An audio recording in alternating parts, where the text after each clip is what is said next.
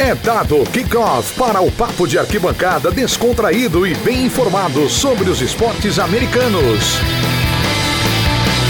O USA na Rede está no ar.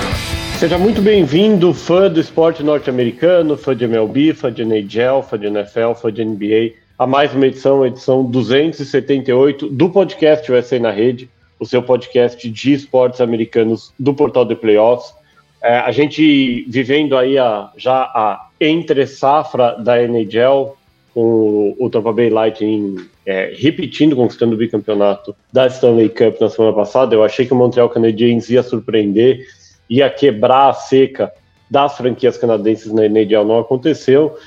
A NFL perto de começar a sua pré-temporada, a temporada regular começando em setembro, a NBA vivendo o ápice da sua temporada, o NBA Finals. A gente está gravando essa edição 278 na quarta-feira, minutos antes da bola subir para o jogo 4 entre Phoenix Suns e Milwaukee Bucks.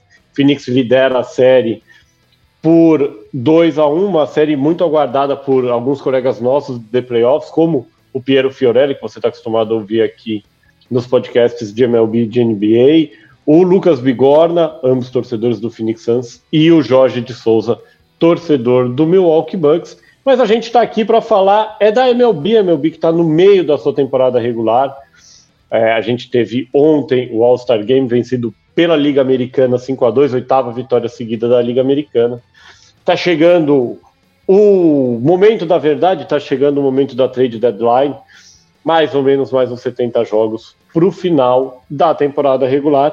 E é isso que a gente vai falar nessa edição 278 do USA na Rede, edição essa que é produzida pela WP Oncast. Grave o seu podcast você também. Fale com o Pix e tire as suas dúvidas pelo telefone ou WhatsApp 54 99 620 5634 ou pelo site wpcom.rs/oncast. Para falar muito sobre a Major League Baseball, eu, Gabriel Manda, tenho aqui comigo meu companheiro de bancada para as nossas jornadas de beisebol, Luiz Felipe Sassini. Tudo bom, Luiz? Tudo ótimo, mano. Boa noite. Vamos falar um pouco mais sobre a MLB, agora que passou o All-Star Game, né? Foi muito divertido. O Home Run Derby foi muito divertido, particularmente.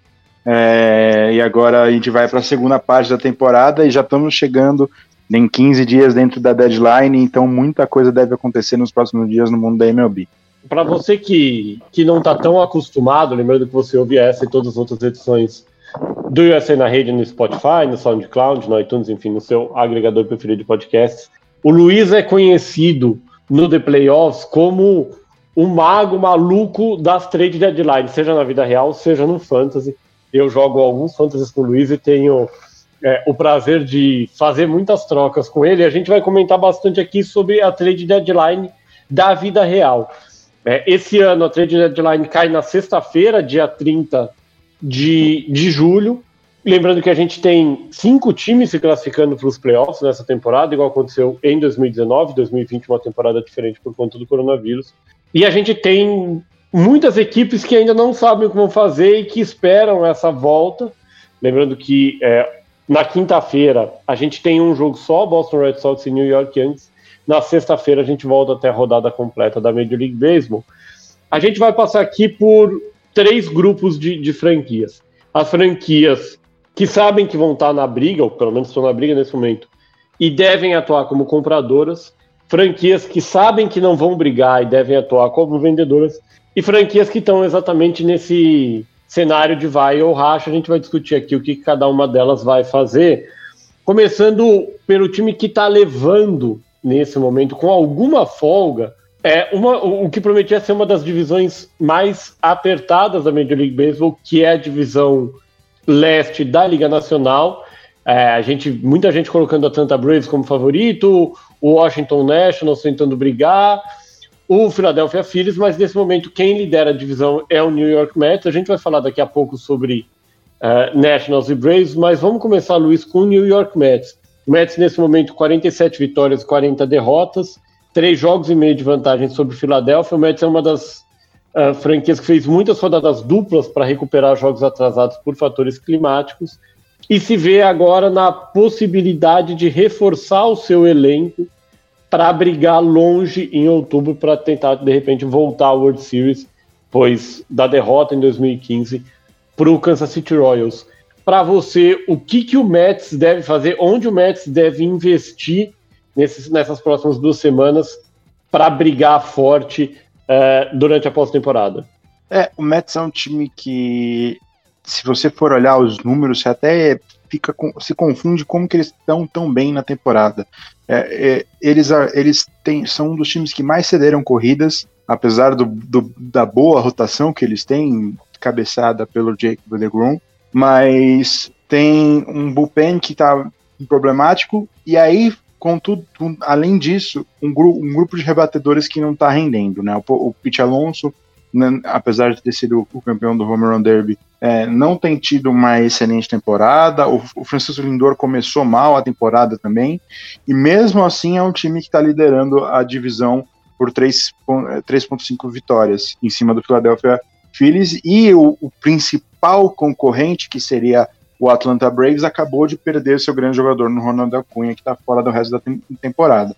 Então fica fácil para o Mets tentar a decisão de reforçar esse time para brigar em outubro.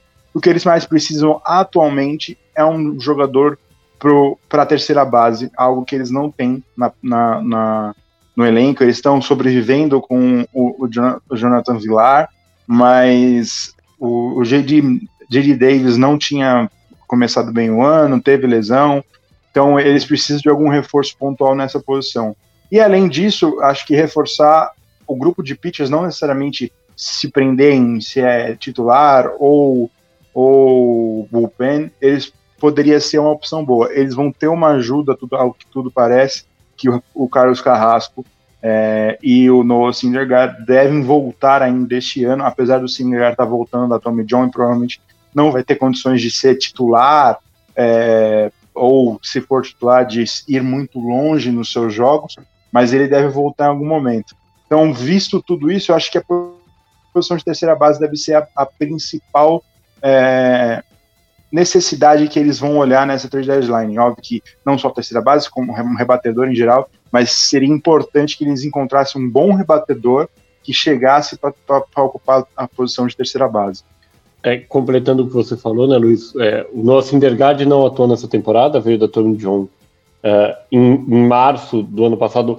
O Syndergaard foi um cara que talvez, entre aspas, se deu bem dentro de um cenário muito ruim com a Tommy John, porque ele fez a cirurgia quando a temporada foi adiada e acabou perdendo. O impacto, o número de jogos perdidos é um pouco menor, mas teve alguns percalços na recuperação, deve voltar em agosto só. O Carlos Carrasco até hoje não atuou pelo New York Mets, deve voltar também entre o final do mês e comecinho de agosto. O time perdeu por algumas rodadas o David Peterson, que vinha sendo um bom nome na rotação, e hoje sobrevive na rotação titular com o Jacob deGrom, que é o grande nome da temporada, o Marcus Stroman, que também teve problemas físicos, o Taijuan Walker, que merece um capítulo à parte aqui, uma contratação quase que por acaso, que acabou dando certo, e o Tyler Megill, que tem praticamente 3 ou 4 jogos de titular. Eu acredito que os Mets podem reforçar a posição aqui, de repente tentando alguém num cenário que o Kenta Maeda fez há alguns anos no Los Angeles Dodgers, um cara que pode rotacionar entre ser titular e bullpen. O Julio Urias fez essa função algumas vezes também. De repente alguém que reveze, vai com o próprio Syndergaard durante a temporada. E complementando o que você falou da terceira base, eu vejo uma necessidade muito latente no New York Mets, que é reforçar o outfield. Pegando aqui a lista de performance por posição baseada no Wins Above Average do Baseball Reference, o Mets tem entre as 30 franquias da liga a 24ª melhor marca, ou a 7ª pior marca nesse caso, entre os left fielders, a 20ª melhor marca entre os center fielders e a 4ª pior marca nos right fields. Assim, existe uma necessidade do Mets de trazer um outfielder de peso. Eu acho que o Joey Gallo seria o primeiro nome. O Joey Gallo ele vai ser bastante falado aqui, tá? Não se assustem. Mas o custo do Gallo vai ser alto e a gente sabe que tem outras franquias de olho. Um nome que me vem à cabeça é que é mais um center fielder, então talvez não encaixaria tão bem. Você teria que trabalhar em cima do Michael Conforto também, do Brandon Nimmo. Seria o Starling Marte, ainda que o Marte tenha as questões de ser da mesma divisão e já ter dito publicamente que gostaria de renovar com o Miami Marlins e ficar na cidade da Flórida. Mas é uma outra posição que eu acho que o Mets precisa reforçar, porque uma coisa é você passar por uma divisão não tão forte com um grupo medíocre, no sentido literal da palavra, no outfield. A outra é você tentar jogar contra Los Angeles Dodgers, San Diego Padres, com o mesmo grupo medíocre. Não sei a sua opinião. O que eles podem fazer, acho que é por isso que o nome desse jogador está sendo tão comentado nos últimos dias lá em Nova York, que seria o Chris Bryant. É um jogador que seria um rental, então, apesar de ser um bom jogador e deve ter algum custo relativamente alto pelo seu talento, por ser um rental, não deve render ao Chicago Cubs um prospecto dentro do top 100, como o hype, né, desses jogadores é cotado. Então, por exemplo, eles têm o Francisco Álvares no top 100 e neste momento o Rony Maurício e o Brad Bartley não estão dentro do top 100, mas não devem ser esses nomes que devem ser cogitados numa troca com o Chris Bryant. E o Chris Bryant pode fazer tanto a função da terceira base como as posições no outfield sem nenhum problema. Até o próprio Chris Bryant falou que foi entrevistado agora no All-Star Game e perguntaram para ele se ele pudesse escolher daqui para frente em que posição jogar. Ele falou que o center field seria a posição que ele gostaria de continuar na carreira dele. Não é exatamente a posição exata que o Mets precisa no outfielder, mas ele conseguiria fazer tanto left como right fielder sem nenhum problema. Então ele poderia chegar para rebater na terceira base e, dependendo do time, dependendo da ideia do treinador, poderia colocar o Jerry Davis voltando da IL na outfield, ou jogar o Chris Bryant para outfield junto com o Jerry Davis e botar o Jonathan Villar na terceira base e dar um pouco de respiro pro line-up do Chicago, do New York Mets dessa forma. E acho que é exatamente por isso que o nome do Chris Bryant tem sido tão comentado. A pergunta é qual é o preço que o Cubs vai querer sobre esse jogador. Talvez o principal jogador do Cubs no momento. A possibilidade de retorno do Chris Bryant numa off-season é pequena devido a toda aquele problema jurídico que rolou entre o Bryant e o time devido ao controle, né, do jogador. O Chicago conseguiu um ano a mais e por isso que o Bryant vai ser só free agent no final dessa temporada. Então, ele voltar, é possível que não volte na free agent. Então, seria interessante para Chicago trocar o Chris Bryant nesse momento. Vamos passar agora para o líder da outra divisão leste, a divisão leste da Liga Americana. Esse é um caso bem surpreendente, acho que um dos casos que pouca gente previu antes da temporada, em uma divisão com o Tampa Bay Rays, que é foi o representante da AL na World Series em 2020, um Toronto Blue Jays que a gente esperava muita coisa, o New York Yankees que vinha muito forte, o líder da divisão é o Boston Red Sox.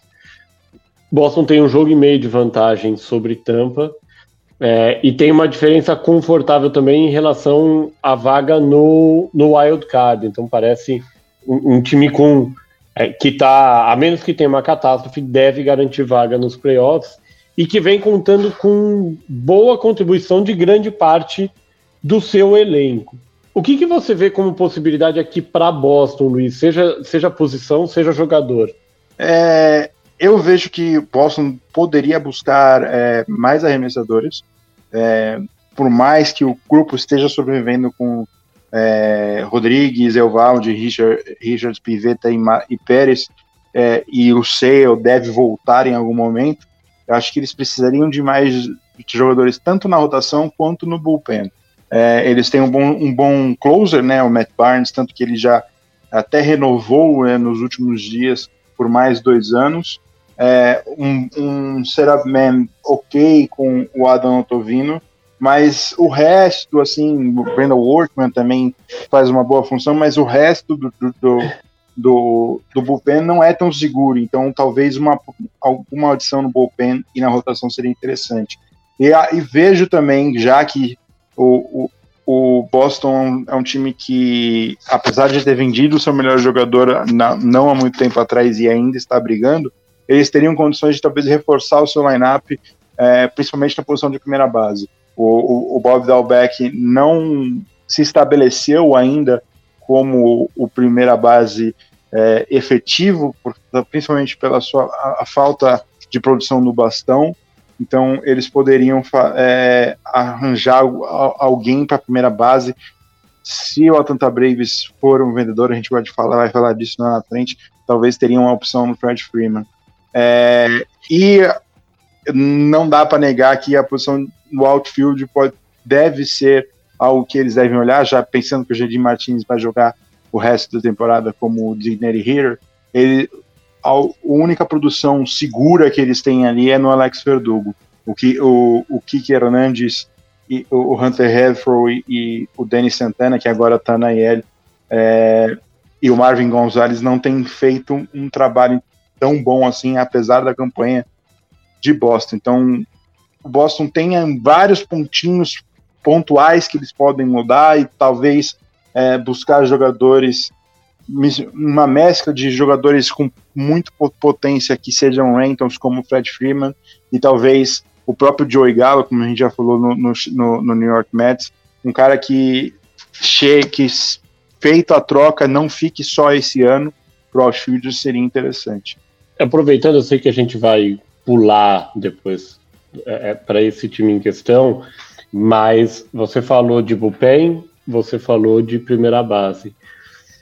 Você acha que seria viável um pacote, já que a gente já falou do Chris Bryant, um pacote aqui com o Chicago Cubs que envolvesse o Anthony Rizzo, que também é um cara que vira e mexe, é comentado como um possível jogador disponível no mercado, e alguém do bullpen? Aqui, lógico, não seria o caso de você incluir o Craig Kimbrel, porque o Matt Barnes supre a necessidade de um closer, mas talvez o Ryan Tepera ou o Andrew Chafin, que vem em boas temporadas, para compor esse pacote?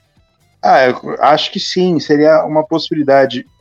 Você falou no Chris Bryant, talvez olhar para um jogador que poderia fazer a primeira base, que seria o Anthony Rizzo.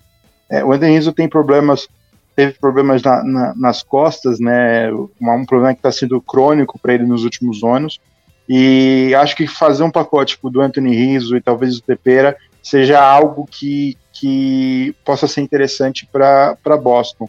A pergunta que fica para Boston é o quanto eles estão dispostos a pagar em termos de prospectos. Eu imagino que o Tristan Casas, o Jair Duran, o Dieter Downs não estejam disponíveis para troca. O Jair Duran, por sinal, foi chamado hoje, deve jogar amanhã e fazer a sua estreia na MLB amanhã. Então, são jogadores que talvez eles não botem em negociações. E aí, quando você tira esses nomes que seriam o que teriam mais barulho na farm de Boston da conversa, a probabilidade de você conseguir fazer uma troca em pacote dificulta, porque o time que está trocando seus jogadores vai tentar melhorar o seu retorno se a troca for em pacote, ou pelo menos fazer que nem o próprio Cubs fez com o San Diego, que não conseguiu nenhum dos principais prospectos de San Diego, mas conseguiu um número alto de prospectos dentro dos 30 melhores da farm do time dos Padres. Então, até onde o Boston está disposto a gastar da sua farm, que não é uma das melhores da liga, apesar de não ser ruim, mas não é uma das melhores da liga. E se você tirar o caso do Downs e o Duran da conversa, talvez essa possibilidade não seja tão palpável. Passando aqui para um outro time que a gente citou na classificação, lógico, também faz parte da divisão leste da Liga Americana, um time de quem se esperava muito, Toronto Blue Jays, Toronto do meu amigo Bruno Silva, que é torcedor fanático e está aguardando para ouvir o nosso comentário, Luiz. O time que volta a jogar no Canadá desde 2019, distante por conta da Covid, Toronto tem tido uma produção regular e uma produção muito boa do infield, mas existem posições, lógico, que os Blue Jays precisam melhorar para brigar pela divisão com Boston. Você concorda que aqui também é o caso de procurar reforço para o center field e, eventualmente, isso é algo mais raro na liga, trazer, de repente, um catcher que tem uma produção ofensiva um pouquinho melhor? Sim, eu acho que principalmente a posição do outfield é algo que o time de Toronto deve buscar. O catcher é sempre um pouco complicado porque é difícil saber o que vai estar muito disponível no mercado. Não há muitos catchers que estão em situação de rental, né, que estejam com o contrato acabando, e os times tendem a segurar os seus catchers que têm mais de um ano de contrato. É raro o que aconteceu no ano passado, né, que foi a troca do Aaron Nola para San Diego. Talvez não seja tão fácil. Eu acho que um center fielder é sim uma opção, ou não só necessariamente um center fielder, mas um jogador para o outfield. Se falaram já no Nelson Cruz. Apesar de eu ver o Cruz mais como um rebatedor designado, ele há a possibilidade de jogar como outfielder, e eu acho que principalmente o bullpen é algo que o Toronto deveria buscar. Eles tinham contratado o Kirby Yates na off-season, mas ele acabou tendo tendo que passar para uma Tommy John e não vai jogar a temporada, então ele não vai chegar a jogar no time de Toronto, a não ser que renove. O Julian Merryweather teve problema, tá tendo problemas de lesões. O Rafael Dolis não funcionou. Então eles não têm um jogador na posição de closer, nem o Jordan Romano funcionou direito, teve problemas de lesões também. Então a posição de closer tem sido um problema para Toronto. E mais do que isso, o Toronto é um time muito novo, e apesar de estar um pouco longe do líder do Boston, que estão 8 vitórias atrás de Boston, e pode ser difícil para Toronto ganhar a divisão, eles estão só 4,5 vitórias do wildcard. Então é um time que tem um pouco de reforço, eles podem brigar para chegar em outubro. E aí talvez aí que seja interessante o Toronto ser comprador, porque eles não têm quem vender, né? Que qualquer pessoa que eles venderem agora, eles trocaram, por exemplo, o Rowdy Tellez para Milwaukee, e na verdade essa troca foi um jogador dispensável, porque era reserva do Vladimir Guerrero, para pegar um veterano de bullpen para reforçar o bullpen deles, que é capenga, e eu acho que eles precisam de mais nome para esse bullpen. E então eles podem pensar em jogadores que tenham mais de um ano de contrato. Por exemplo, o Craig Kimbrell, que a gente já mencionou aqui, efetivamente ele é free agent no final da temporada, mas o contrato dele há uma opção contratual para o próximo ano, que muito provavelmente, se algum time trocar pelo Kimbrell, vai exercer essa opção e provavelmente vai dar um retorno interessante para Chicago numa situação de troca. Então, jogadores que tenham mais de um ano de contrato, o Galo, normalmente, eu acho que a gente vai falar o nome dele durante o programa inteiro, é um jogador que poderia ser interessante para esse time, o próprio Kimbrell, alguns outros jogadores, alguns outros arremessadores que tenham mais contrato, como o próprio José Berrios, o Kyle Gibson. São todos jogadores que não seriam rentals, porque não seriam free agents no final da temporada, e seria interessante para Toronto. que aí você pode montar um time para brigar, tentar chegar no playoffs esse ano, mas ainda ter a capacidade de manter esses jogadores e no ano que vem ser um time já com mais experiência, mais entrosamento e aí chegar realmente para brigar o ano que vem. Você falou da dificuldade de troca de catcher e da necessidade de um closer, e existe uma questão envolvendo o Kimbrel, que é o contrato dele, né? O Kimbrel tem uma opção contratual de $16 milhões para 2022. Lógico, do jeito que ele está atuando hoje, ela faz sentido, mas $16 milhões continuam sendo bastante dinheiro.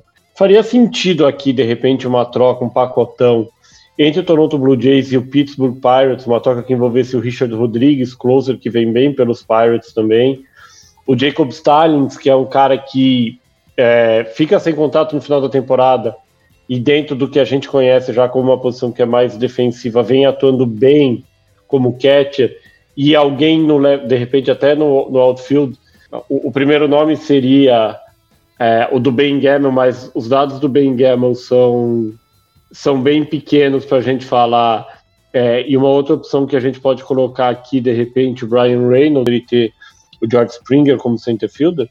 O Reynolds eu acho um pouco complicado, porque é um cara que tem contrato por mais 3 anos, se eu não estou enganado, então eu acho muito difícil o Pittsburgh primeiro ter vontade de trocar esse jogador, porque vendo o que eles estão fazendo, por exemplo, a escolha que eles tiveram no último draft no catcher de Louisville, que agora eu esqueci o nome, que é um cara que deve subir rápido no sistema, então é um time que pensa em brigar nos próximos 2-3 anos, e o Reynolds teria contrato durante esse período e talvez seria um pilar.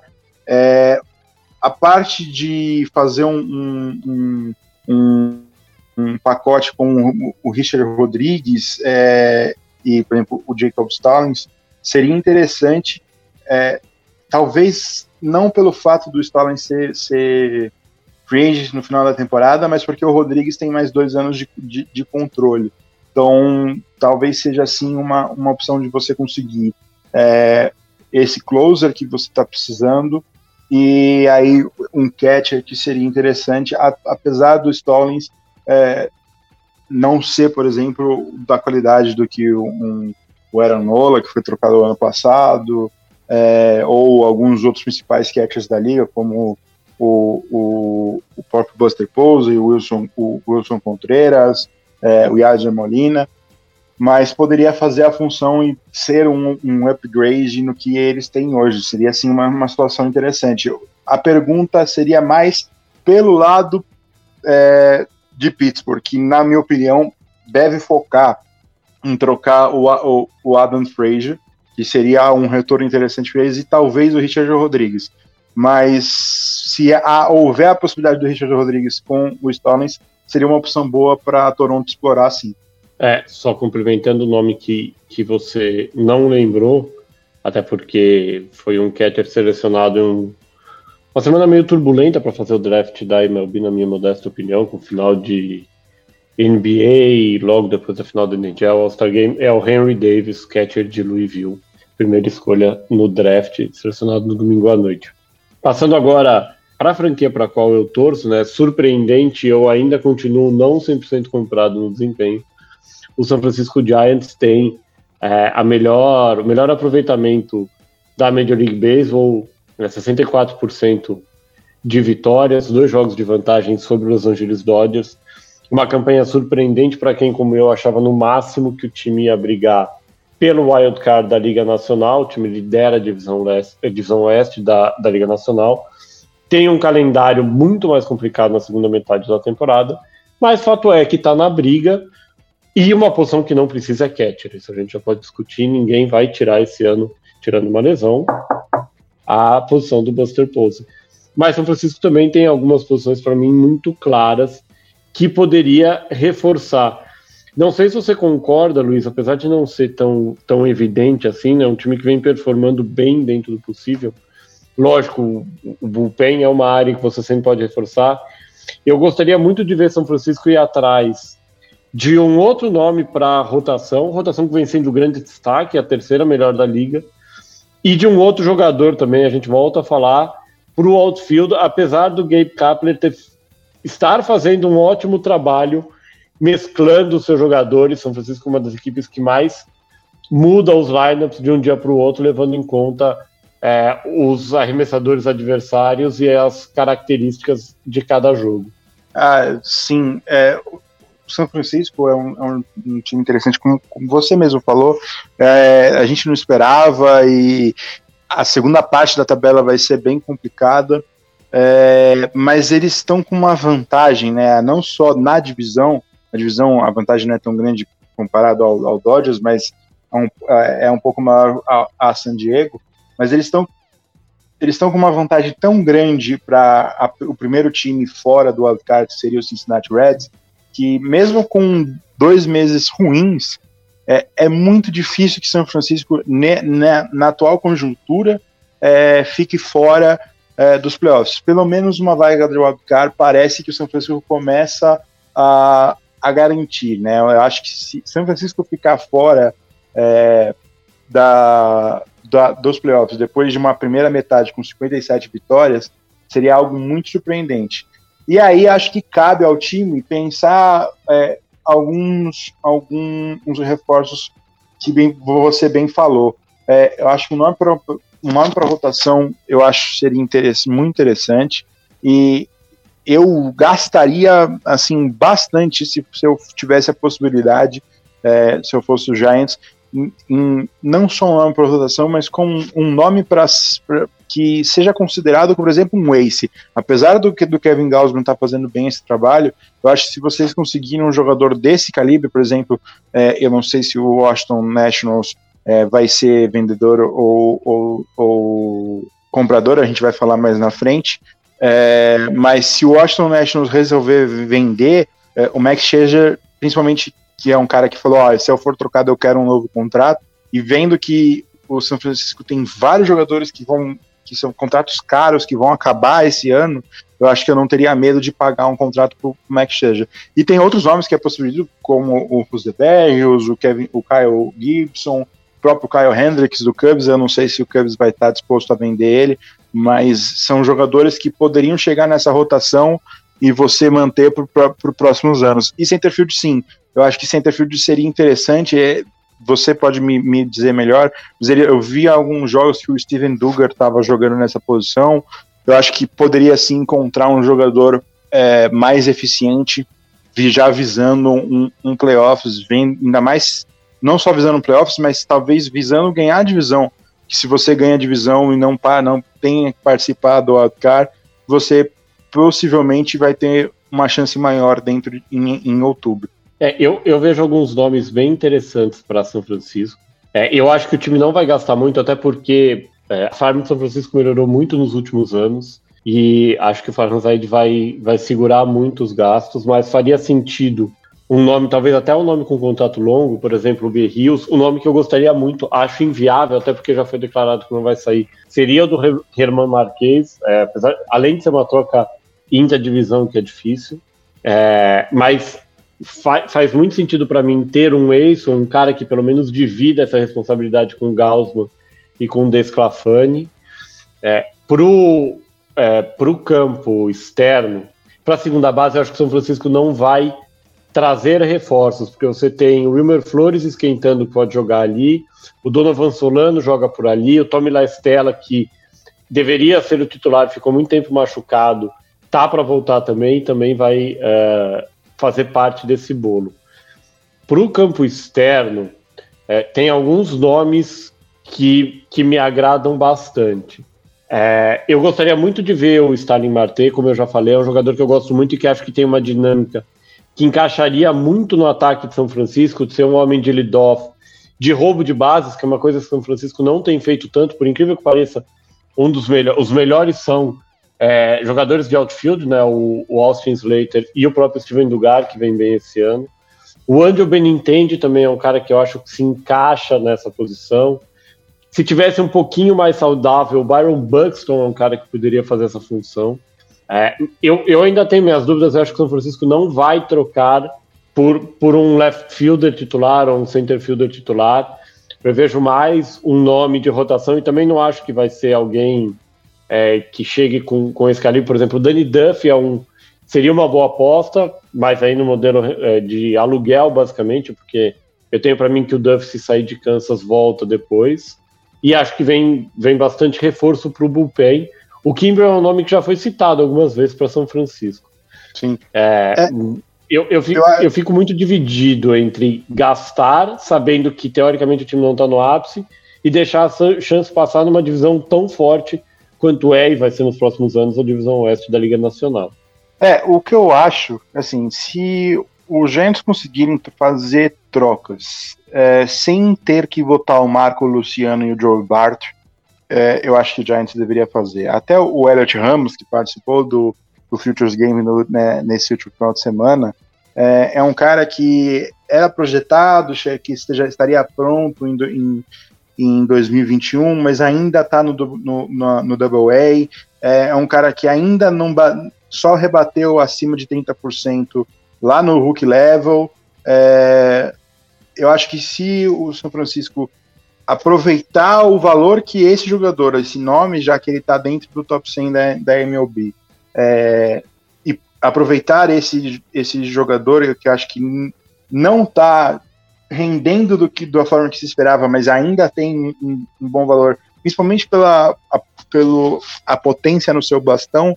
Eu acho que se eles aproveitarem o nome do Ramos, vocês conseguiriam trazer algum nome de impacto, seja para a rotação, seja por o bullpen. Eu acho que no Ramos, no bullpen, eu acho que seria um exagero, mas alguém para rotação ou alguém para o outfield, usando o Elliot Ramos, seria interessante. Aí vocês têm outros nomes, como o Luiz Matos, o Alexander Canário, o próprio Patrick Bailey, já que vocês draftaram um catcher do ano passado e Joe Bart deve ser o futuro, então ele deve estar um pouco bloqueado para o futuro.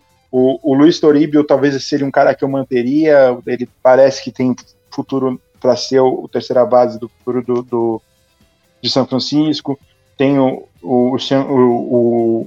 arremessador Sean Regeli, eu com certeza falei o nome dele errado, mas é um cara que você poderia usar em alguma troca. Eu acho que vocês têm jogadores para conseguir um nome de impacto.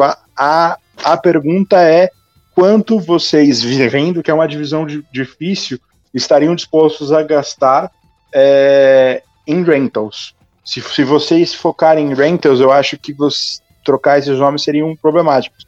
Mas conseguir jogadores que ficariam para mais, como o José Berrios, ou o Max Scherzer, já que o Scherzer quer um novo contrato para ser trocado, seria extremamente interessante. Vamos passar agora para os times que a gente sabe que vão ser vendedores, começando exatamente pela franquia para a qual o Luiz torce, o Chicago Cubs. O Cubs que vivia a expectativa de uma última temporada com um elenco que tirou o time da fila da World Series em 2016. E aí, de repente, assim, a carruagem virou abóbora num passe de mágica, né? O time conseguiu um no-hitter contra o Los Angeles Dodgers, na sequência 10 derrotas seguidas. 11. 11 derrotas seguidas, o Luiz me corrige. E hoje o Cubs já está 8 jogos atrás do Milwaukee Brewers na divisão, 7 jogos e meio no Wild Card. E a franquia já anunciou que a tendência é vender jogadores na trade deadline. A gente já falou aqui, Luiz, do Kimbrel, a gente já falou do Chris Bryant, falou rapidinho do Anthony Rizzo. Eu acho que a gente pode focar aqui em 3 nomes, talvez. Kyle Hendricks, Wilson Contreras e o Javier Baez, que é basicamente, além do Rizzo e do Bryant, quem sobrou do core do time que conquistou o World Series em 2016. Desses 3, o que você prevê para esses 3? Os 3 ficam, os 3 saem, um fica e 2 vão? O que a gente pode esperar? Eu acho que a probabilidade dos 3 ficarem é grande. O Hendricks e o Contreras têm contrato além desse ano, e eu acho que não, até para diminuir o impacto de você perder jogadores de tão importância para a franquia e para os torcedores, já que se você trocar o Chris Bryant e o Rizzo, já seria um impacto tão grande. Eu acho que o Hendricks e o Contreras ficariam. O Baez já é uma outra situação. O Baez é um jogador que eu, como como um cara que sou torcedor e já estou pensando no futuro, eu acharia extremamente importante trocar o Baez. Ele tem algum valor e você pode conseguir um jogador que talvez faça impacto no futuro do time por ele. O problema é que o mercado de shortstop, tanto na off-season quanto agora, pensando que o Trevor Story também deve estar no mercado, e não tem tantos times que estejam buscando um shortstop efetivo, talvez seja difícil. Então, talvez os três ficarem. Eu acho que até o Rizzo é mais complicado. Eu acho que os principais nomes, e eu vou ficar assim muito surpreso se eles não forem trocados, seriam o Chris Bryant e o Craig Kimbrel. E aí eu acho que esses três, Hendricks, Baez e Contreras, devem ficar por conta disso. O Chicago pode ter algumas outras peças, como o Jock Peterson, o Ryan Tepera, o Andrew Chafin e até o Zach Davis, como peças que eles podem trocar, talvez com um pacote junto com o Kimbrel e o Bryant, ou a trocas mais pontuais, trocas menores para um prospecto que talvez não seja tão badalado, mas que esteja perto de por exemplo, ter já pode chegar, ou tanto chegar já para jogar, ou jogar no próximo ano, podem ser trocados. Esses outros três que você falou, o Baez pela dificuldade de mercado e o impacto que seria trocar o Contreras e o Hendricks na torcida, eu acho que eles acabam ficando. Chicago que tem agora a missão de se reconstruir para voltar a brigar pela World Series, e uma divisão que também é bem equilibrada e que deve dificultar um pouco esse trabalho. Chicago Cubs, que vive um pouco o momento que o Chicago White Sox viveu nos últimos anos. Falando de um rival de divisão do Chicago White Sox, enquanto o White Sox nada de braçada na divisão central da Liga Americana, com 8 jogos de vantagem para o Cleveland Indians e a vaga também bem encaminhada para os playoffs, a gente tem na AL Central o que para mim é de longe a grande decepção da temporada. O Minnesota Twins, que muita gente colocava como a única franquia que poderia brigar com o White Sox, o Twins que assim, não conseguiu, ou patinou a temporada inteira, chega para o All-Star Break com 11 derrotas a mais que vitórias, 39 vitórias, 50 derrotas, 15 jogos de desvantagem, já jogou a toalha, já está pensando no futuro. A gente falou bastante do José Berríos que talvez é o cara que pode ser trocado, que tem o maior talento ou que renderia entre arremessadores, né, o melhor retorno, por ser um jogador que ainda tem contrato. Além do Berríos, você imagina que o Minnesota vai fazer alguma movimentação adicional, Luiz? O Nelson Cruz, com certeza, é um cara que vai ser muito conversado nesses próximos dias, né? Tem muito rumor do Toronto Blue Jays e do Oakland Athletics interessados nesse jogador, tanto para função de rebatedor designado como para o outfield. E aí eu acho que tem outros jogadores, o Josh Donaldson provavelmente também vai ter algumas conversas em torno ao nome dele. Talvez seja mais complicado pelo fato do Chris Bryant provavelmente estar no mercado, então o Chris Bryant deve ser o principal terceira base negociado, e aí uma negociação por Josh Donaldson fica meio que secundário. Os times vão esperar ver o que vai acontecer com o Bryant. Mas eles têm outros nomes, você mesmo citou o Byron Buxton, e o Max Kepler também é possível, os jogadores que teriam mais contrato que além desse ano, então nunca é tão fácil fazer uma troca como essa, porque o Twins provavelmente vai querer um retorno interessante, já que eles não são rentals, mas é possível sim. O Berríos eu acho que talvez seja o principal nome. O Taylor Rogers é possível sim também. Os jogadores do bullpen, tanto o Taylor Rogers como o Alex Colomé, o próprio Russell Robles, sejam jogadores que talvez estejam em algumas negociações, mas nada como o José Berríos. Acho que o Berríos é o principal jogador a ser negociado, e seria inteligente da parte de Minnesota, porque o retorno em volta do nome dele deve ser muito bom, e talvez seja a última chance de Minnesota de trocar esse jogador e ter um retorno tão grande. Se eles segurarem o Berríos, para o futuro deles é bom que eles estejam prontos para fazer o que todo mundo se esperava deles nos próximos anos. E aí você conseguir um título antes do José Bello ser free agent. Porque você perder a oportunidade de trocá-lo, conseguir jogadores que seriam impactantes no seu futuro, pensando que você ainda pode disputar, vendo a campanha que o Minnesota está fazendo, pode ser muito custoso lá no final, se você não trocar o Berrios agora. Você falou do Byron Buxton, a gente tinha falado mais cedo dele também. Buxton, que foi a segunda escolha no draft de 2012, era um cara de quem se esperava muito. E ele tem uma carreira na MLB marcada por contusões, vinha bem esse ano, começou o ano muito bem, com muita velocidade, que era o que dele sempre se esperava, mas novamente na lista de contundidos. O Buxton vai passar pelo processo de arbitragem uma última vez, seria free agent ao final da próxima temporada. Não é talvez o momento em que você conseguiria o maior retorno, e o Buxton não está no momento físico de conseguir o maior retorno, porque está machucado. Para você, no caso específico do Buxton, o que seria melhor para Minnesota? Trocar e garantir um retorno, ou apostar no retorno saudável e de repente tentar trocar na intertemporada? Minnesota teve um tremendo azar com essa situação do Buxton, porque ele teve um problema físico, né, de muscular, que tirou ele de uma boa parte da temporada, e aí ele estava saudável, voltando, fez um bom jogo quando voltou, mostrou de novo a velocidade e a potência no bastão, mostrando que o começo da temporada não parecia ter sido só por acaso, e aí ele tomou uma bolada e quebrou um osso da mão. Aí foi um extremo azar.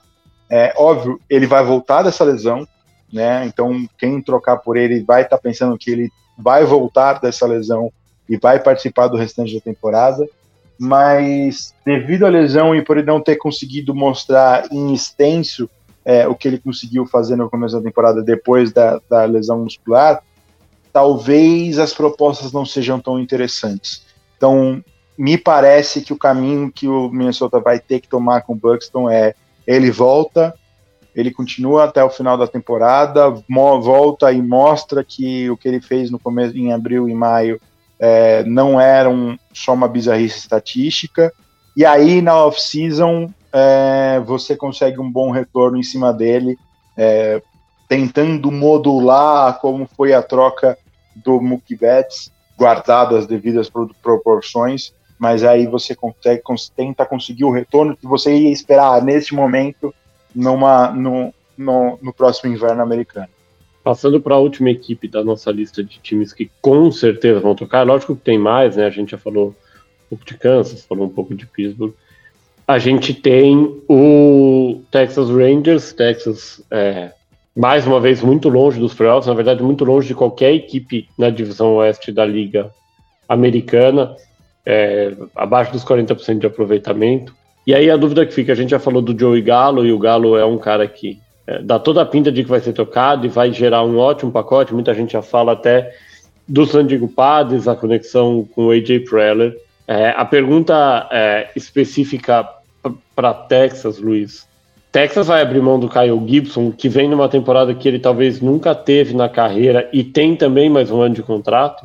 Eu acho que é exatamente por esse ponto que eles deveriam. O que o Gibson está fazendo este ano é algo que ele não fez a carreira inteira. Ele é um bom arremessador, não é horrível, né? Não é um cara que você tem medo toda vez que ele vai pro montinho, mas o que ele está fazendo especificamente esse ano ele nunca fez na carreira dele. E eu acho que ele nunca vai estar tão valorizado como ele está nesse momento. E convenhamos, principalmente se você trocar o Joey Gallo, o Texas não deve brigar no próximo ano. Então, para que manter o Gibson e diminuir o que você pode conseguir em retorno por ele agora e acabar trocando ele na próxima deadline em 2022? Isso se tivermos uma temporada em 2022. Então, trocar agora seria, acho que, o movimento mais interessante, mais inteligente do front office de Texas, que você provavelmente vai conseguir o maior retorno possível em cima do Kyle Gibson neste momento. Talvez fazer um pacote para o time que esteja procurando arremessadores e trocar junto com o Ian Kennedy e fazer um pacotão e conseguir um retorno melhor ainda, mas trocar já que o Galo parece que vai ser trocado, porque há interesse de vários times e o retorno vai ser certamente interessante. Então, se já vai trocar o Galo, eu acho que trocar o Kyle Gibson seria necessário também. Passando agora para 3 equipes que eu e o Luiz selecionamos aqui, times que estão, entre aspas, no mata-burro, né? Precisam definir se vão ser compradores ou se vão ser vendedores. Então, o americano usa striking distance, né? Então, conseguem olhar para a pós-temporada sem estar muito distante, mas sem estar muito perto também. Começando pela, provavelmente, a franquia mais tradicional da Major League Baseball, time de diversos dos nossos companheiros de playoffs, incluindo o Cauã Silva, o Emanuel e o Ricardo Pilat, o New York Yankees, que todo mundo colocava como um forte candidato até a World Series, tem 8 jogos de desvantagem para os Red Sox na AL East, 4 jogos e meio para uma vaga de wild card, e um time que sofre muito com lesões e com a inconstância basicamente de todo o elenco. Luiz, o que o Yankees vai fazer e o que o Yankees deveria fazer, na sua opinião? O Yankees, se você for olhar, ele está com a mesma campanha do Toronto Blue Jays. E então, o que o Blue Jays provavelmente está pensando, o Yankees deve estar pensando também. Que é difícil, mas dá para eu brigar e chegar no playoffs. A grande diferença do Toronto Blue Jays pro New York Yankees é que o Blue Jays é uma equipe muito jovem, que vai, por quase o seu completo, estar de volta no ano que vem. E aí, no Yankees, você tem uma equipe que já não é tão jovem, os principais jogadores que vão voltar no próximo ano não estão rendendo. Há muitas conversas, por exemplo, do Gleyber Torres ser rebaixado para o AAA e passar um tempo no AAA para ver se reencontra a sua forma. O Clint Frazier não consegue se estabelecer. O Dave Garcia também não conseguiu se estabelecer no nível da MLB e agora está fazendo números horríveis no AAA. Então, ele perdeu muito valor. O Clarke Schmidt está machucado e não se sabe o que vai ser do futuro dele. Ele começou já o seu rehab em Tampa nos últimos dias e dizem que ele está parecendo bem, mas não sabe o que vai ser dele. A experiência de Jameson Taylor, apesar de eu gostar desse jogador, não deu certo. O Harold Chapman está cada vez menos efetivo. O Garrett Cole tem seus altos e baixos na temporada, então eu acho que é muito mais complicado para Nova York competir do que o Toronto Blue Jays. Só que eu acho que Nova York vai tentar brigar, vai aproveitar que tem uma boa farm, tem alguns nomes interessantes, até às vezes o Gleyber Torres ou o Clint Frazier sejam colocados em alguma negociação, e aí eles vão tentar buscar um Joey Gallo, um Adam Frazier, talvez o próprio Trevor Story ou Javier Baez, algum arremessador para rotação. Eu acho que o Yankees vai tentar brigar. Na minha opinião, eles deveriam pensar o outro caminho. Eu acho que trocar o Harold Chapman seria inteligente, buscar alguma coisa por ele. O Corey Kluber deve voltar, então você pode conseguir alguma coisa nele. Talvez fazer um pacote por exemplo, eu vi esse rumor nos últimos dias e eu achei muito interessante, porque eu acho que seria algo que os dois times poderiam fazer, seria juntar o Jordan Montgomery com o Chad Green e mandar para Oakland, que é um time que está precisando de muitos arremessadores, e pegar um jogador jovem que seria o James Caprillion, e aí Oakland recebe não tem uma queda tão grande do Caprillion pro Montgomery e consegue um grande reforço pro seu bullpen, que é algo que eles precisam.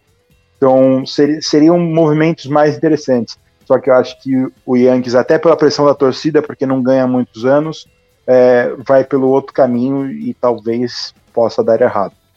Nova York, se reforçar, eu concordo com o Luiz, o cenário natural seria Nova York desmantelar um pouco o bullpen, né, eventualmente trocar o Zach Britton também, seria de repente tentar diminuir um pouco o número de veteranos, caras até que performaram muito bem e depois não conseguiram performar tão bem, caso do Luke Voit e do Gil Urshela, mas se Nova York quer pensar em chegar a algum lugar, Nova York precisa urgentemente de um reforço na rotação, de pelo menos um nome confiável, e precisa reforçar o seu campo externo.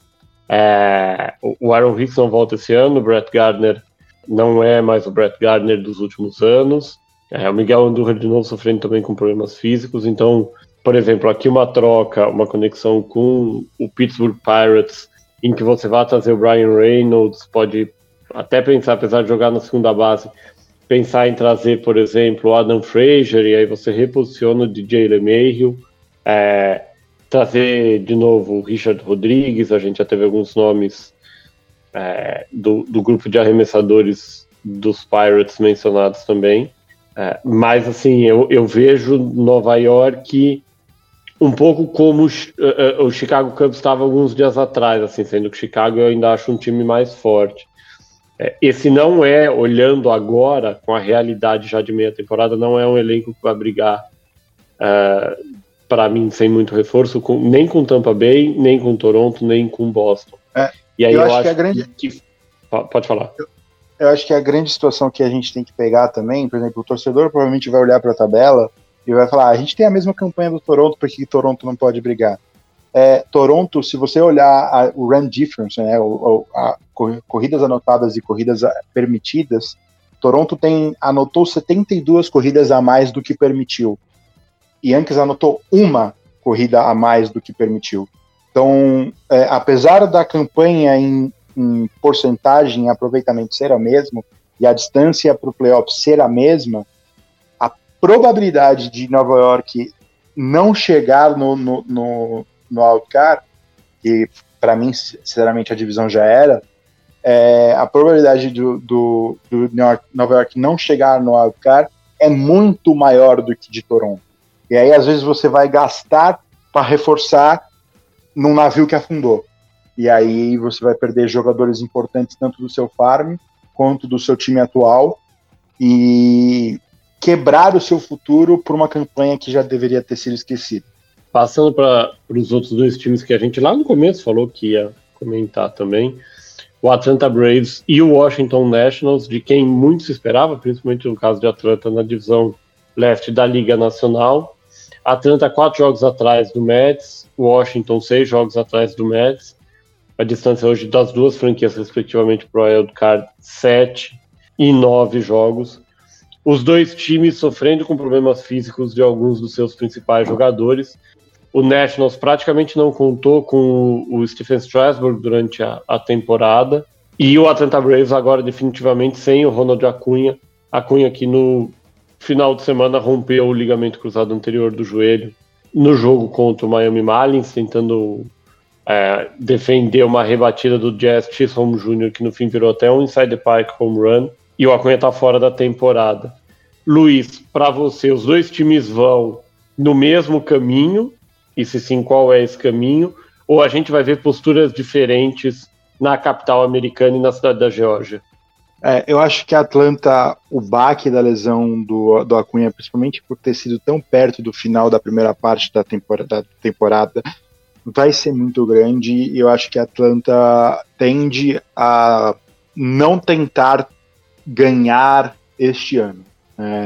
O Acuña é um cara que eles não vão conseguir repor, eles já estão tendo muitos problemas de lesões na rotação, com o Soroka, com o Oscar Inoa, eles tinham outro jogador que tinha estreado esse ano, que agora eu esqueci o nome da rotação, que também machucou. Eu acho que da rotação titular do Opening Day só tem um jogador saudável no momento.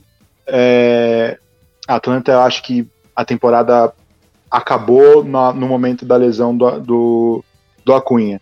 E aí a Atlanta pode pensar, por exemplo, trocar o Fred Freeman nunca vai ser fácil para a Atlanta, porque é um cara que tem uma conexão com um time gigante, e muito provavelmente deve estar pensando em renovar seu contrato e terminar a carreira como jogador de Atlanta. Mas eles podem fazer uma situação parecida que foi com o Harold Chapman em 2016, um cara que acho que a liga inteira sabia que ia renovar com Nova York, mas Nova York achou um parceiro de troca, mandou ele para Chicago, deu a chance do Chapman ganhar um anel e acabou conseguindo, e aí ele voltou. Eu acho que eles podem fazer a mesma coisa com o Freeman, eles podem conversar com o Fred Freeman e falar: Fred, a gente quer para o futuro, mas a gente sabe que trocando você, a gente pode ter um retorno para um time que está pronto para brigar e achar um retorno interessante para o futuro da franquia, e você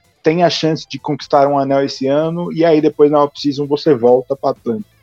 Já o Washington, eu acho que, apesar de eles estarem mais jogos atrás de Atlanta, atrás na divisão, né, de Nova York, e mais jogos atrás no wildcard também, é um time que tem começado a empolgar, apesar da sua última sequência de 4 vitórias para fechar 4 derrotas para fechar a primeira parte da temporada. É um time que estava começando a empolgar e talvez possa pensar em se reforçar. Eu, na minha opinião, venderia. O Max Scherzer, eu não sei se volta na off-season, né, apesar de toda a conexão que ele tem com o time, de ter conquistado uma World Series lá. Ele é gerenciado pelo Scott Boras, e o Scott Boras é conhecido por tirar o máximo dos times em negociações, e não à toa quase todo mundo que é gerenciado pelo Boras troca de time quando chega na off-season. Então, eu acho que tentar uma última vez e aí perder o Scherzer sem retorno algum, vai ganhar uma escolha compensatória no próximo draft, tá? Essa escolha compensatória vai ser draftada só o ano que vem, talvez chegar na liga em 5 anos e sei lá se vai dar certo. E você perder a oportunidade de pegar um jogador neste momento que esteja talvez próximo para chegar no time no próximo ano,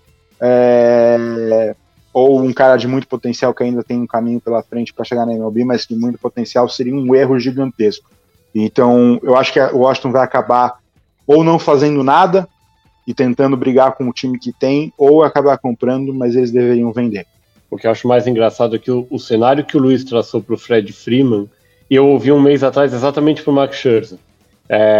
Nessa lógica, né, aí é um pensamento diferente que é: eu vou buscar um título esse ano e eu volto no ano que vem para uma franquia que deve voltar a brigar e que vai estar reforçada porque a minha saída permitiu que viesse alguém. Então, nenhum desses dois cenários, né, nem o que o Luiz falou do Fred Freeman, nem esse do Scherzer, seria você trocar por um jogador super bem ranqueado, mas que está no single A. Seria você trazer, basicamente, jogadores que estão prontos para entrar no time esse ano ou no ano que vem.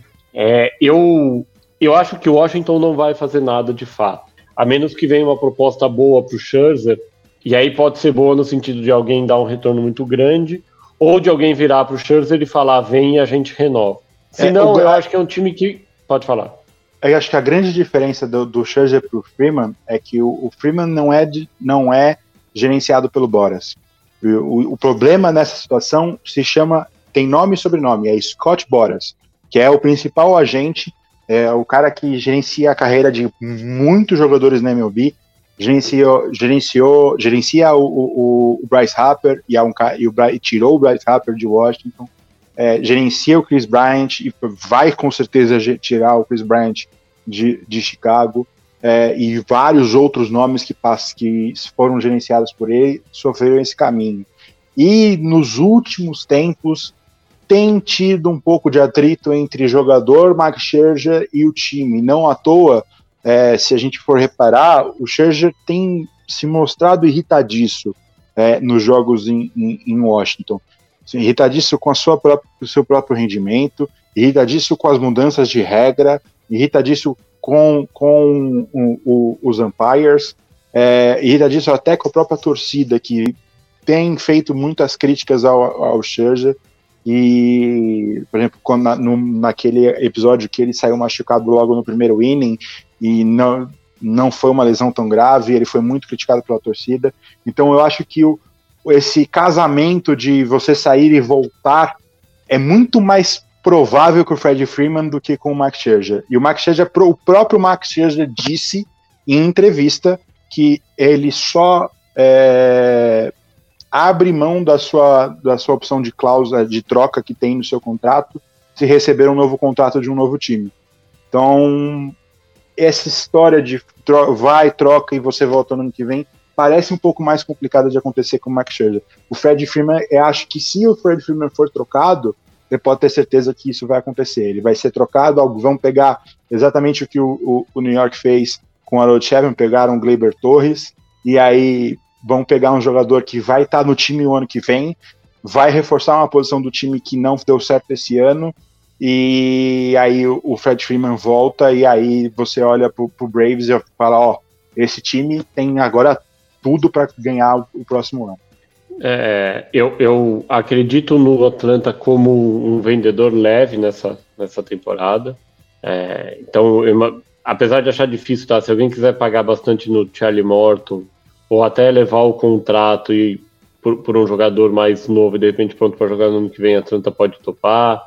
A Atlanta pode se desfazer de alguns jogadores que poderiam interessar em casos específicos, por exemplo, eventualmente, apesar de já não ter dado certo no Boston Red Sox, o Pablo Sandoval para atuar como DH em algum time da Liga Americana. Se tiver um overload de catcher, pode tentar tocar o Kevin Smith ou o Jonathan Lucroy. Mas numa situação muito mais light, eu vou confessar assim, eu aceito pacotes das duas equipes, tá? Por exemplo, apesar de não ser um fit perfeito, Fred Freeman e Ozzy Albies, por exemplo, assim, por algumas coisas que tem na farm de Washington, algum jogador de Washington, não, de São Francisco, alguns jogadores eu aceito. Se o Nationals quiser mandar o Max Scherzer e o Juan Soto, por exemplo, eu não vou reclamar como torcedor de São Francisco, mas a realidade é que eu acho que vão ser times que vão esperar mais pelo menos 10 dias, né, e ver se de repente tem ou 10 derrotas ou 10 vitórias, que aí ajuda a definir a situação, e que talvez acabem trocando muito pouco, talvez tirando o Max Scherzer, porque, como o Luiz falou, é assim, se você não trocar agora, não tem retorno. E o Fred Freeman eu acho mais possível que renove, por exemplo, então, eventualmente o Braves vai falar, não, tudo bem, eu não pego um retorno, mas mantém um cara aqui que é ídolo, até vai terminar a carreira só tendo jogado no Braves. Sim, eu concordo, eu acho que esses são os dois caminhos. O Freeman eu ainda acho que a Atlanta deveria pensar com carinho.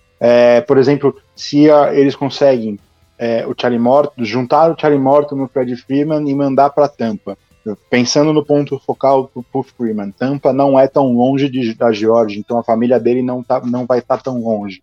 Ele vai passar 2 meses tentando um anel num time que foi pra World Series no último ano, e com a chegada dele e o Morton talvez voltando para uma situação familiar, já que ele veio de Tampa, repito o que ele estava fazendo no ano passado, e aí Tampa fica muito forte para brigar. Então eu acho que pode ser uma situação que seja favorável para o Freeman, mas talvez tenha que ser muito específico, assim, não muito longe da minha família, então, por exemplo, talvez ir para São Francisco não seja o interesse do próprio Freeman, mas algo tão específico que ajude o time de Atlanta no próximo ano e não seja tão complicado por Freeman para ele aceitar também fazer, e aí eventualmente ele volta. Que ele vai voltar para Atlanta, eu não consigo ver ele indo para uma off-season e não voltando para Atlanta. Então, mesmo que ele seja trocado, eu acho que ele volta o ano que vem. Então, talvez uma situação muito específica e um time como o Tampa Bay Rays, que poderia dar uma chance muito real ao Freeman de conquistar um título, eu acho que poderia acontecer. São Francisco Giants não, mas se você perguntar para o Charlie Freeman, filho do Fred Freeman, se ele aceitaria o pai dele sendo trocado para o San Diego Padres, Mas ele até ajudaria a pagar o salário, para quem perdeu. Não, ele ia falar pro pai, ele ia matar o pai se ele não fizesse uma mudança para San Diego, porque ele ia querer estar com o Fernando Tatis Jr. o tempo inteiro. O Freeman, ele até contou, né, que 2 meses atrás ele estava jogando mal, 22% de aproveitamento no bastão. O Charlie Freeman, que tem o Fernando Tatis Jr. como maior ídolo, virou pro pai e falou: você tem que jogar melhor porque você tem que ir pro All-Star para que eu possa conhecer o Fernando Tatis. Não era porque eu quero meu pai no All-Star, era porque eu quero conhecer o Fernando Tatis. E nesse fim de semana do All-Star Game, na segunda-feira, durante o Home Run Derby, o Charlie Freeman conseguiu conhecer o seu ídolo, o Fernando Tatis. Vamos passar agora, já no final do programa, do podcast, do mesmo jeito que no programa passado, na verdade, eu e o Luiz traçamos aqui os times que a gente imaginava que seriam os titulares da Liga Nacional e Liga Americana no All-Star Game. A gente vai fazer hoje a mesma coisa com os prêmios da temporada, e eu aprendi com o programa passado, porque o programa passado eu deixei o Luiz escolher antes, e aí eu olhei depois e falei assim, mas não tem um All-Star aqui, não sobra, não tem o que fazer. Então dessa vez eu combinei com o Luiz fora do ar, e a gente dividiu aqui 4 prêmios, né, o MVP, Rookie of the Year, Manager of the Year e o Comeback Player of the Year, e cada um de nós ficou responsável por uma liga. Então a gente vai fazendo aqui dobradinha, jogo rápido, começando, vamos do menos para o mais, Luiz, apesar de ser óbvio aqui, o prêmio de Comeback Player of the Year, começando pelo Luiz, porque acho que é o prêmio mais fácil e mais legal, o Comeback Player of the Year da Liga Americana. Sem dúvida vai ser o Trey Mancini, né, recuperado de um câncer e fazendo uma boa campanha, indo para o Home Run Derby, participando da final do Home Run Derby. Eu acho que esse prêmio é tão fácil de cravar como era de cravar que o Alex Smith ia ganhar o Comeback Player of the Year na NFL.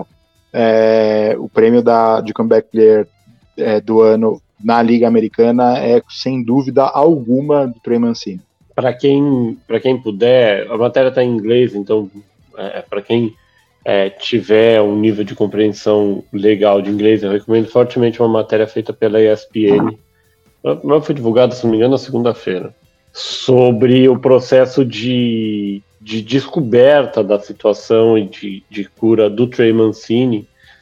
Ele estava no Spring Training, praticamente, do Baltimore Orioles no ano passado, e aí detalhes muito específicos, ele tinha acabado de começar a namorar, ele se mudou para a casa da namorada no meio da pandemia, ele tinha que ir para quimioterapia e ninguém podia ir com ele por conta da situação da Covid-19 nos Estados Unidos. Eu recomendo uma matéria bem legal, eu confesso que foi uma das matérias mais legais que eu li esse ano, e eu estava escalado para fazer o texto do Home Run Derby. É algo que normalmente eu acompanho com alguma reticência, eu não sou o maior fã dos All-Star Games, achava o da Major League Baseball o melhor, quando ainda existia a regra de que o vencedor do All-Star Game tinha o mando de jogo no 7º jogo da World Series. Depois passei a rever, esse ano a gente teve muitas desistências também, seja por lesão, seja por jogadores que não queriam ou não podiam atuar, e eu confesso que eu fiquei bem feliz de ter coberto o Home Run Derby com uma performance surpreendente do Trey Mancini chegando até a final e dando trabalho para o Pete Alonso na final. O meu prêmio de Comeback Player of the Year da Liga Nacional não tem uma história tão fantástica, mas tem uma história bem legal também, e para mim é muito, muito gostoso falar, porque é um jogador do time que eu torço, que é o Buster Posey, catcher do San Francisco Giants. O Posey que foi muito mal em 2018, 2019, catcher é uma posição que fisicamente mais exige entre os rebatedores.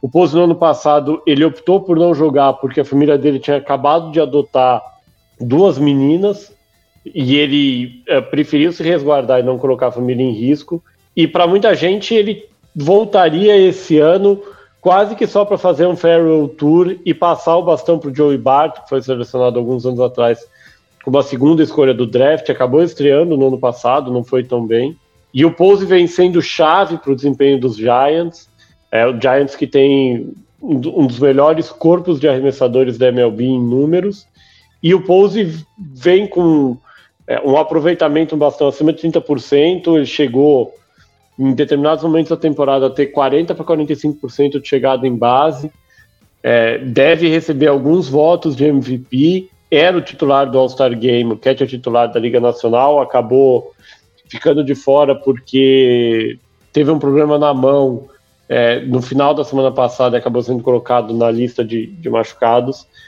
mas é um reconhecimento também para alguém que, depois de 3 anos muito ruins ou sem jogar, voltou com um ótimo desempenho no bastão. Vamos para o prêmio de Manager of the Year. Luiz, quem é o técnico do ano para você na Liga Americana? Eu tenho que dar para o Alex Cora.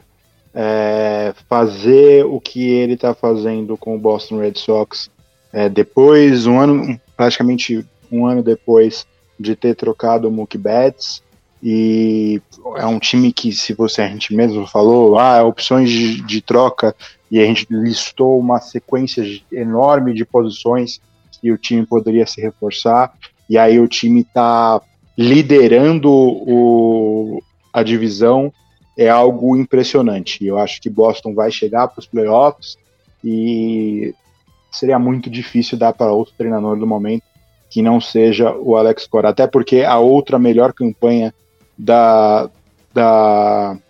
as outras melhores campanhas da liga são o Chicago White Sox e o Houston Astros, que o La Russa não está fazendo um bom trabalho de manter com os seus jogadores, apesar da campanha, mas é evidente ruim o trabalho do La Russa no vestiário, e o Dusty Baker faz o que era esperado do time do Houston Astros.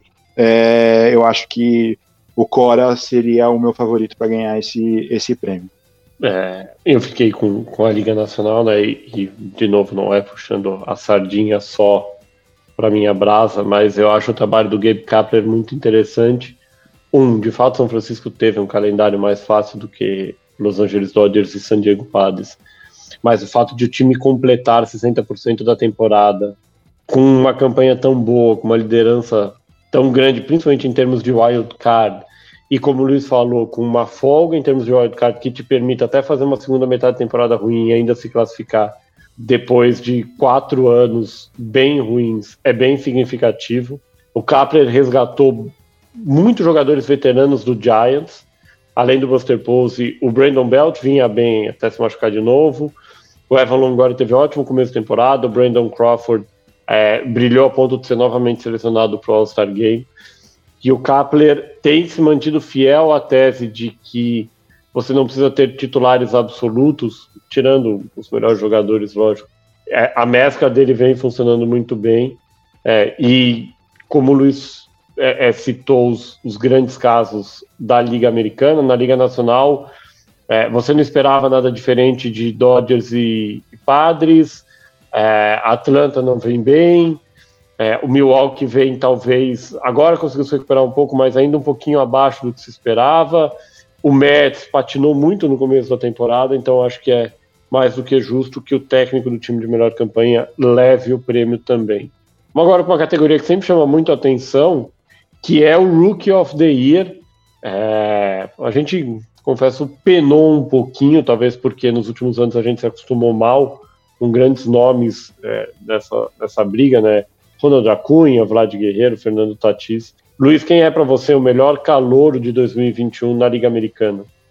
Na Liga Americana, para mim, fica em cargo do Adolis Garcia. Apesar dele já ter 28 anos e ter feito aparições em 2018 no St. Louis Cardinals e ter jogado no Japão antes disso, eu acho que o Adolis está fazendo uma excelente campanha, foi selecionado para o All-Star, é o líder de home runs rebatidos, né, entre os rookies, e os outros nomes, eu acho que quem teria para competir com ele seria o Alek Manoah, o James Kaprielian e o Logan Gilbert. Estão fazendo boas campanhas, mas não é nada brilhante, né? Nada fora do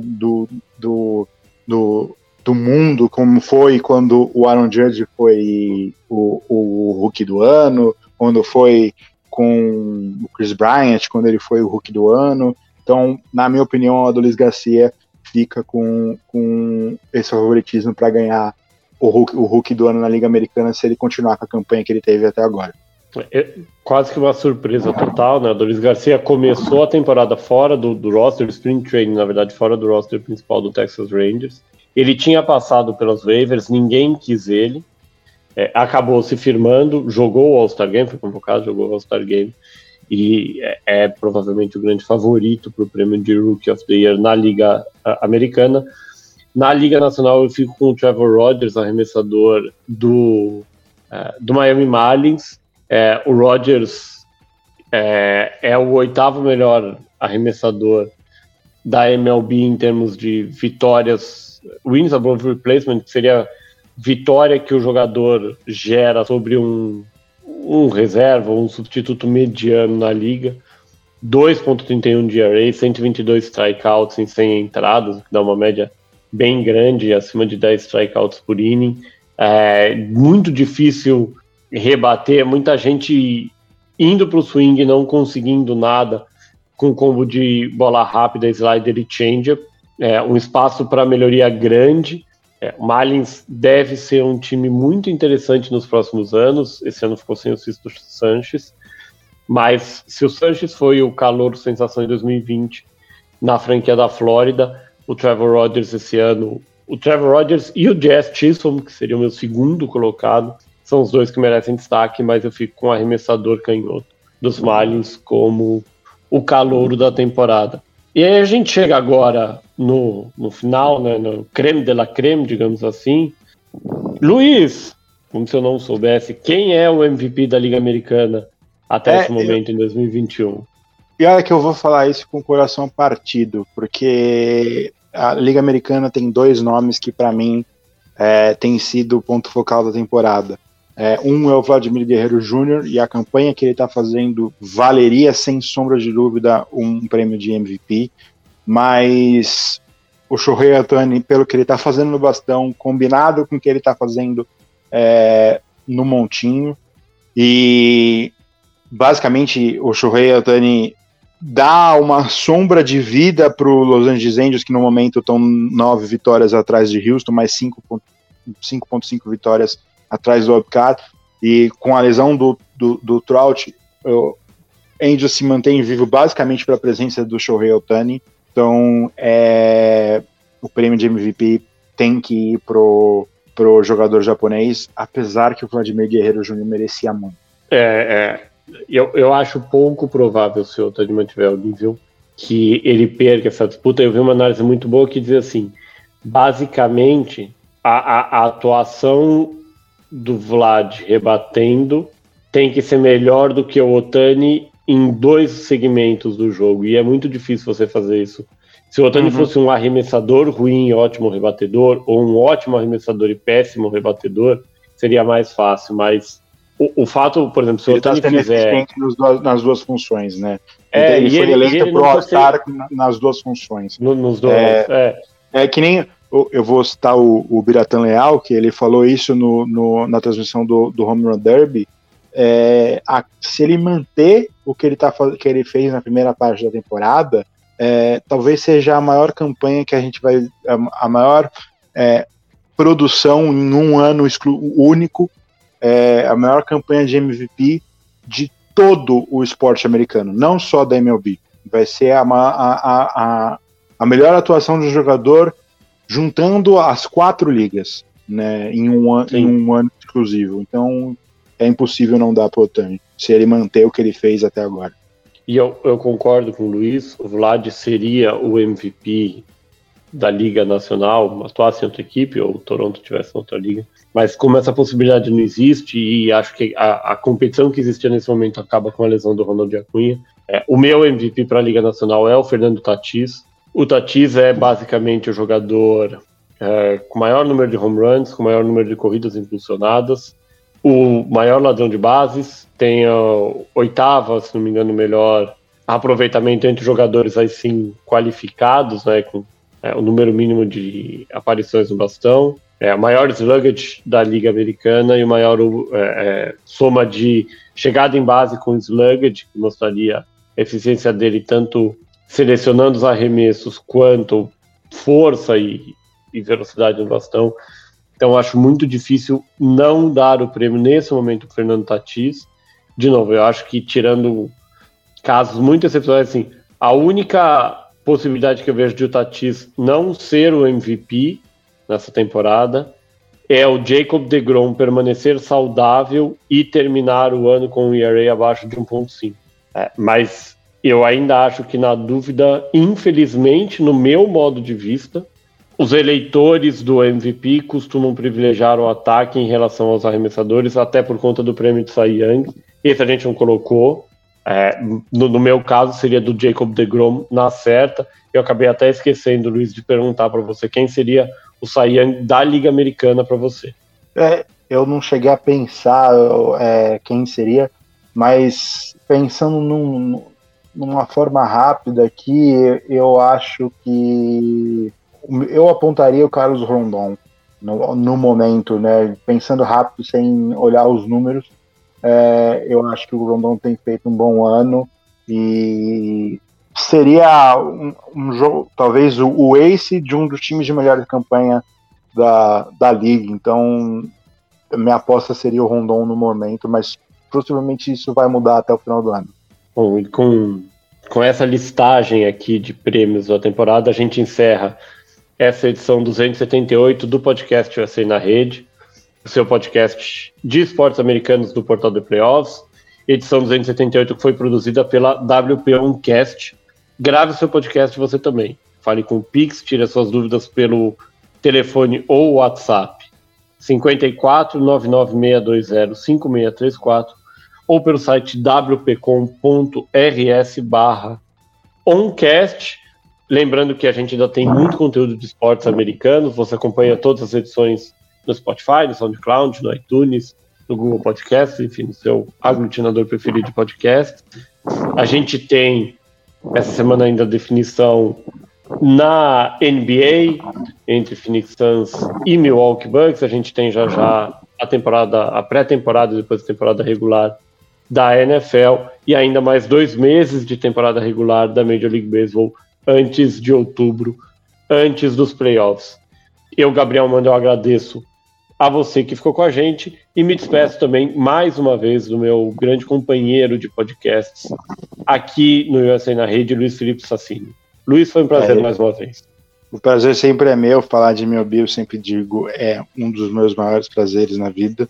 É um esporte maravilhoso e, para mim, particularmente, está chegando num período que é muito interessante. Os próximos 15 dias tem tudo para ser agitadíssimos para quem curte de beisebol e eu tô louco para ver as movimentações que vão acontecer nesses próximos dias. Faz 20 dias que eu só penso nisso.